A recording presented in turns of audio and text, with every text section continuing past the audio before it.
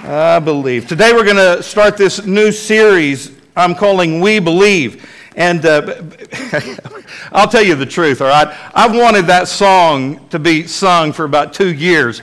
And I figured the only way I'm going to get it sung is to write a sermon series on We Believe, all right?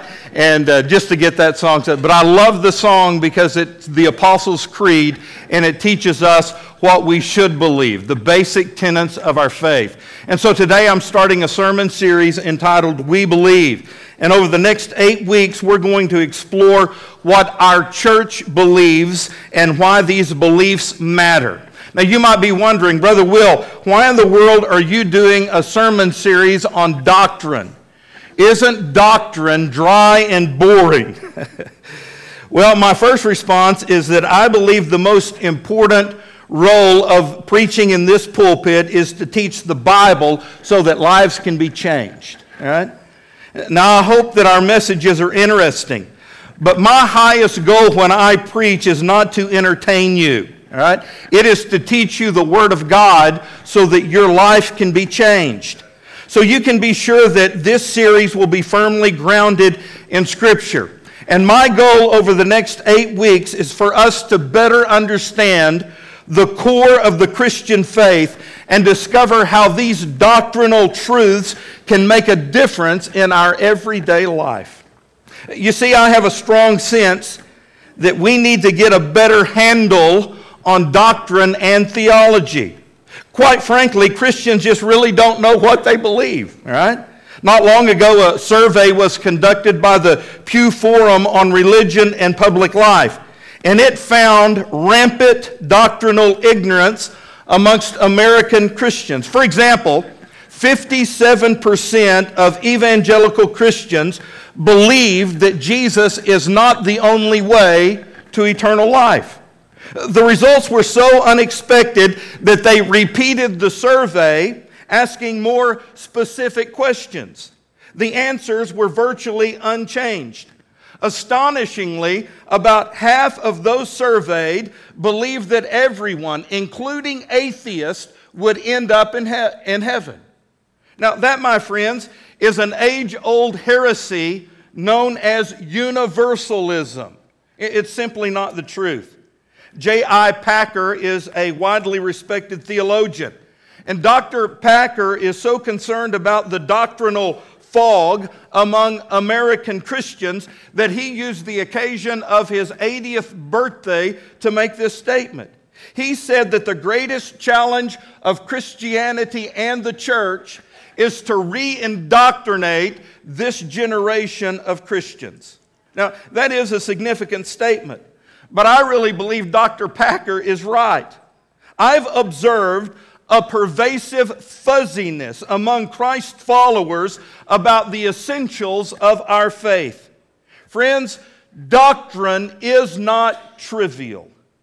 Doctrine matters because it directly impacts our behavior. What we believe determines how we behave. And so it is important. In Titus chapter 2, verse 1, Paul pleads with his young protege, you must teach what is in accord with sound doctrine. Why? Because doctrine matters. Not every religious ideal that you're going to hear out in our world is true. And if we're not well grounded in the core tenets of the Christian faith, we can drift away from Christianity. I've seen it happen to countless people. I've even seen it happen in churches and in denominations, and I don't want that to happen to any of us. Having said all that, I want to begin with a statement about the Bible, because today we begin with We Believe the Bible. We believe this is God's Word. Here's a statement that we believe here at Cavanaugh Church. We believe the Bible is the inspired Word of God, without error in its original writings, and it is the final authority for all Christian faith and life. Now, what this means is this: All 66 books of the Bible were written under the guidance of the Holy Spirit. And as a result, the Bible is a fully reliable and a completely trustworthy revelation of God's message to mankind. And that brings me to our verse for today, which is 2 Timothy chapter 3, verse 16. Here's what the Bible says. All Scripture is given by inspiration of God and is profitable for doctrine, for reproof, for correction, and instruction in righteousness. There are 5 statements I want to make about the Bible today, and the first is this. I believe in the inspiration of the Scripture. Let's look at Paul's central declaration in verse 16 of 2 Timothy chapter 3, which is the greatest verse in the Bible on the subject of the inspiration of Scripture. Here's what he says. All Scripture. That means all of it. From cover to cover, all 66 books in your Bible, all Scripture is given by inspiration of God.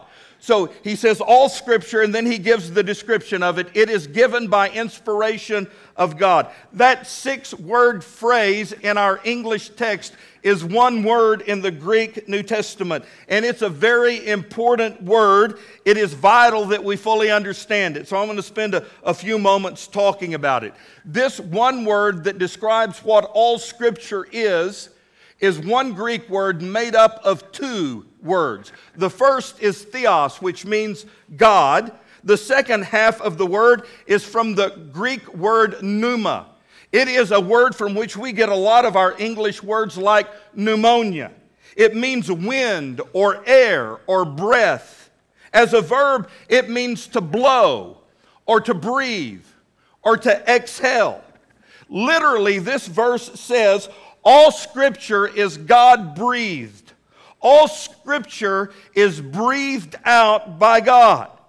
Now, I'm up here speaking, all right? What am I doing? Well, I'm simply exhaling air out of my mouth, and with my tongue and lips, I'm forming certain sounds that are called words with my exhaled breath. And you're wondering, how much longer can he do it? Yeah. But that's all speaking is. You're exhaling air. And so we can say about 2 Timothy 3:16, every word of the Scripture has been breathed out by God. It has been spoken out by God. And you're scratching your head wondering, well, how did he do that? How did God pull that off? What is the process by which God breathed out the Scripture? Well, we don't have to look very far to find the answer to that because God's Word tells us how it was done in 2 Peter chapter 1, verse 20. Here's what Peter says, above all, you must realize that no prophecy in Scripture ever came from the prophet's own understanding or from his own human initiative. That simply means that this Bible is not just what certain human beings think. It's more than that. They were not just writing down their opinions. No, it goes on in verse 21 to say, no, those prophets were moved by the Holy Spirit and they spoke from God. Now this is pretty incredible.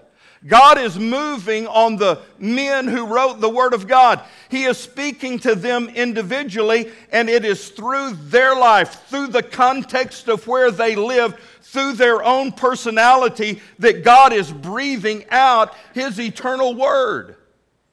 Now this is pretty amazing when you stop and think about it. This simply means that the writers of the Bible are all different, and we can tell that through their own personality and their own writings. For example, Isaiah's writings are majestic. God was speaking through the prophet Isaiah. He was a royal guy.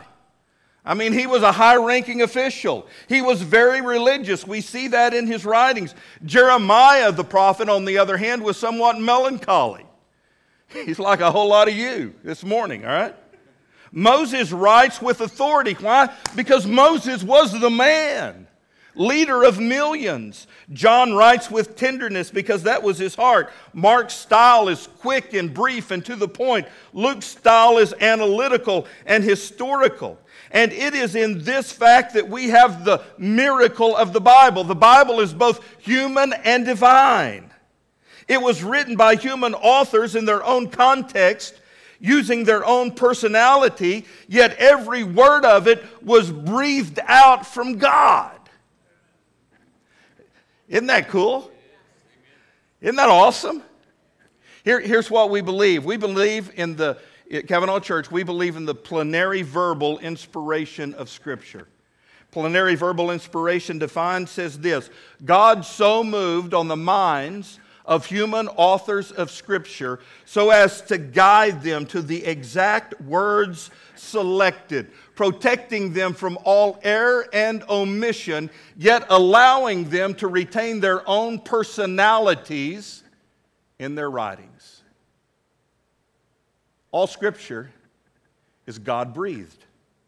Now, you can see that this definition of inspiration plainly implies inerrancy and infallibility in the original documents. I mean, if God Himself, who is altogether perfect, superintended the writing of His Word right down to the very words selected, without suspending the personality and the cultural context of the human writers, then we can expect His words and His Word to be perfect and without error.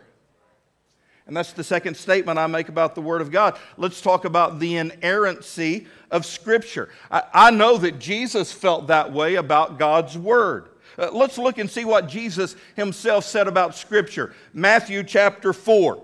Jesus is in this conflict with the devil. In fact, Jesus is duking it out with the devil on Satan's own turf in the wilderness. Remember what's happening here? Let me just read it to you. Matthew chapter 4, verse 1. Then Jesus was led up by the Spirit into the wilderness to be tempted by the devil. And when he had fasted 40 days and 40 nights, afterwards he was hungry. Now, when the tempter came to him, the devil said, "If you are the Son of God, why don't you command these stones to become bread?" But Jesus looked the devil in the eye, and He said to him, "It is written, you shall not live by bread alone, but by every word that proceeds out of the mouth of God." Now, what's interesting to me is Jesus didn't say, you shall live by some of the words that proceed out of the mouth of God. No, He said, you shall live by every word that proceeds out of the mouth of God. Jesus understood that the nature of inspiration meant that every word of the Bible had come from God Himself, and therefore it could be trusted as reliable and true. Come on, church. Amen. You just go to the next chapter, Matthew chapter 5. It's our Lord's Sermon on the Mount. Look what He said in verses 17 and 18. Jesus said, "Do not think that I came to destroy the law or the prophets. I did not come to destroy, but to fulfill. For assuredly I say to you, till heaven and earth pass away, not one jot or one tittle will by no means pass from the law till all is fulfilled." Now you were pretty well with me until I got to that jot and tittle. Right? And you're thinking, what in the cat hair is a jot and a tittle? We don't talk in those terms anymore. Well, a jot was the smallest letter in the Hebrew alphabet, and a tittle was the smallest stroke used in making a Hebrew letter. So Jesus was affirming the trustworthiness of even the smallest letters that make up the words that make up the Holy Scripture. Now, let's take our logic a step further. If God's Word is in, I think it means we have a responsibility to be wise interpreters of Scripture. We are to rightly divide the word of truth. And if we're going to take life or death positions based on the sheer authority of Scripture alone, we must make sure that we are reading it carefully and that we are interpreting it correctly. We just can't take a verse out of context and establish a rule or a standard or a conviction. We've got to make sure that we are rightly dividing the Word of God. Now, I can take the Bible and I can take verses out of context and I can make it say what I want it to say. But that is not rightly dividing the word of truth. For example, I can pull the verse out that Judas went and hung himself, and then I can say to you, "Go ye therefore and do likewise." Now, even though you'd like to say that to some people you know, wouldn't you? That's not interpreting the Scriptures correctly. So it means we have a responsibility to interpret the Scriptures correctly. Secondly, once we do know what the Bible says, and we're confident that we are interpreting it correctly, the truth of Scripture becomes the final word of authority in our life. This is the book by which we should live. Let me back up and ask this. What is it that determines our personal beliefs? What is it that determines my behavior? What is it that determines the decisions that we make? What is it that determines our actions? Is it our own personal preference? Is it just based on what I want or how I feel? No. Because your feelings are fickle. What is it based on? It's based on the Word of God. What is it that determines my beliefs, my behavior, my decisions, my actions? Is it what the United States government says? Is it what the United States Supreme Court decrees? No. It's what the Bible says. What determines my personal belief? Is it what the media and our cultural elite tell us is politically correct? Again, 1,000 times no. It's what the Bible says. Because listen to me, church, there are times when the truths of God's Word run counter to my own personal preferences. There are times when the truth of God's Word runs counter to the United States Supreme Court and to what is currently politically correct. But the message of the Bible is inspired, it is inerrant, it is infallible, and it is authoritative. It is a solid rock in the midst of an ocean of uncertainty, and it is the rock by which we should build our life, our family, and this church. Thank you. Thank you. There you go. We need to work on this clapping thing, all right? We're doing better. That brings me to the fourth truth about the Bible.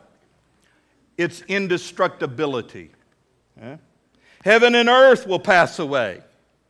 The opinions of the wise and foolish will come and go.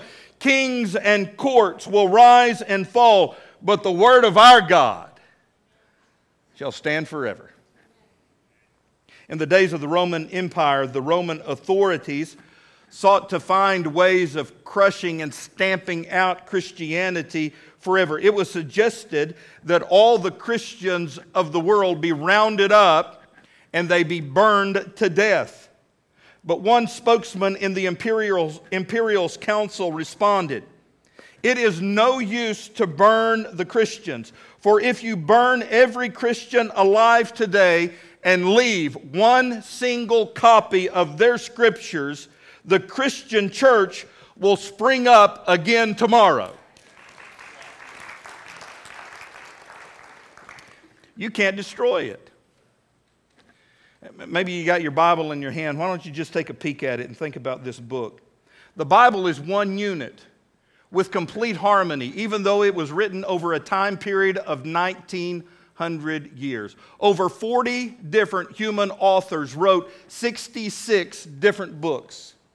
Yet there is only one moral standard found in the book. There is only one plan of salvation in the Word of God. There is only one world view in this book. 3,800 times this book claims to be the Word of God. And it is indestructible.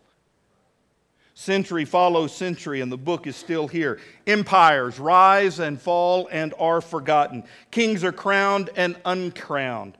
Emperors decree its extermination. Atheists rise against it. Unbelievable efforts being made, and it will evermore endure. It is indestructible. It is imperishable. As someone once wrote, "Hammer away, ye hostile hands. Your hammers break, but God's anvil stands." And that brings us back to our text for today and to the subject of the power of God's Word. If the Bible is the inspired Word of God, it is inerrant and infallible. It is authoritative and it is indestructible. The net implication of all of that is that it's also powerful. That's my fifth statement about the Word of God. It is powerful enough to change a person's life. Let's read what Paul actually wrote here in 2 Timothy chapter 3, beginning in verse 15. He's writing to this young preacher named Timothy, and he says, "And that from childhood, Timothy, you have known the Holy Scriptures, which are able to make you wise for salvation through faith which is in Christ Jesus. All Scripture is given by inspiration of God and is profitable for doctrine, for reproof, for correction, for instruction in righteousness, that the man of God may be complete, thoroughly equipped for every good work." Two really important lessons this passage teaches us about the power of God's Word. The first is this. It says that the Bible gives us all the information that we need to be saved. Now, despite what 57% of believers believe, Christians believe, and despite what universalism teaches and what the media wants you to think, not everybody's going to heaven. A lot of people who go to church every Sunday morning aren't going to make it through those pearly gates. There is a book in heaven called the Lamb's Book of Life. And the Bible clearly says that only those whose names have been written in the Lamb's Book of Life will be able to get into heaven. You might say, well, how do you get your name in that book? There's only one way to do it. That is by putting your faith and trust in Jesus Christ. The ABCs of how you go to heaven that we believe here at Cavanaugh Church. A, admit you're a sinner. B, believe that it's only Jesus who can save you from your sins through His sacrificial death on Calvary's cross. And then C, you confess Jesus as Lord and Savior of your life. And you know what? There's only one book in the world that tells us how to do that, and it's God's book. This book makes us wise unto salvation. So that's the first thing it teaches us. But secondly, this book also teaches us and gives us what we need for everyday life. It tells us, it gives us the doctrine for reproof and correction and instruction. That's what we need to grow into maturity. It equips us with everything God wants us to do on planet Earth. Let me say it like this. It not only gives us wisdom to be saved, it teaches us how to do life. It's our roadmap. It's our instruction manual on life. So if you've got a problem, how many of you do? Because life is full of them. When you think you got it all figured out, then the bottom falls out. You've got something brand new to deal with. You're not going to find the answer through Dr. Phil or Miss Oprah. It's not found in either one of our presidential candidates, nor in the parties they represent. You can't find the answer to your problems by watching TV or reading the newspaper or even talking to a friend at work. The only way you're going to find real answers to the real problems you deal with is in God's Word. Because He teaches us how to live. The book guides us in how we should live. Let me close by telling you the power of God's Word through a story. A guy named Ted Seymour. Ted grew up in a town just south of London, England. As a teenager, he was a rough kid, man. They called him a ruffian, and he hung out with a group of rowdy boys. They were a street gang. Back in 1953, Ted was 15 years old. An evangelist came to his town named Charlie Kingston. He was going to hold a tent revival meeting, an evangelistic crusade. So they set up this huge tent in a vacant lot, and they started this revival. Well, Ted and his buddies thought it'd be pretty cool to go to that revival meeting and go around the tent and pull up all the tent stakes. Because they knew if they pulled up all the tents, this sounds something like, I was going to say my dad, somebody I know would do when he was a boy, all right? They were going to watch the tent fall on everybody's head. But as they were pulling up these tent stakes, they got caught. And instead of marching these boys down to the police station, guess where they marched them? Right into that tent. And they made them sit down and listen to Charlie Kingston preach. Behind the stage were two big banners. On one banner it had the words of John 3:16, "For God so loved the world, that He gave His only begotten Son, that whosoever believeth on Him should not perish, but have everlasting life." The other banner had the words of Romans 6:23, "For the wages of sin is death, but the gift of God is eternal life through Jesus Christ our Lord."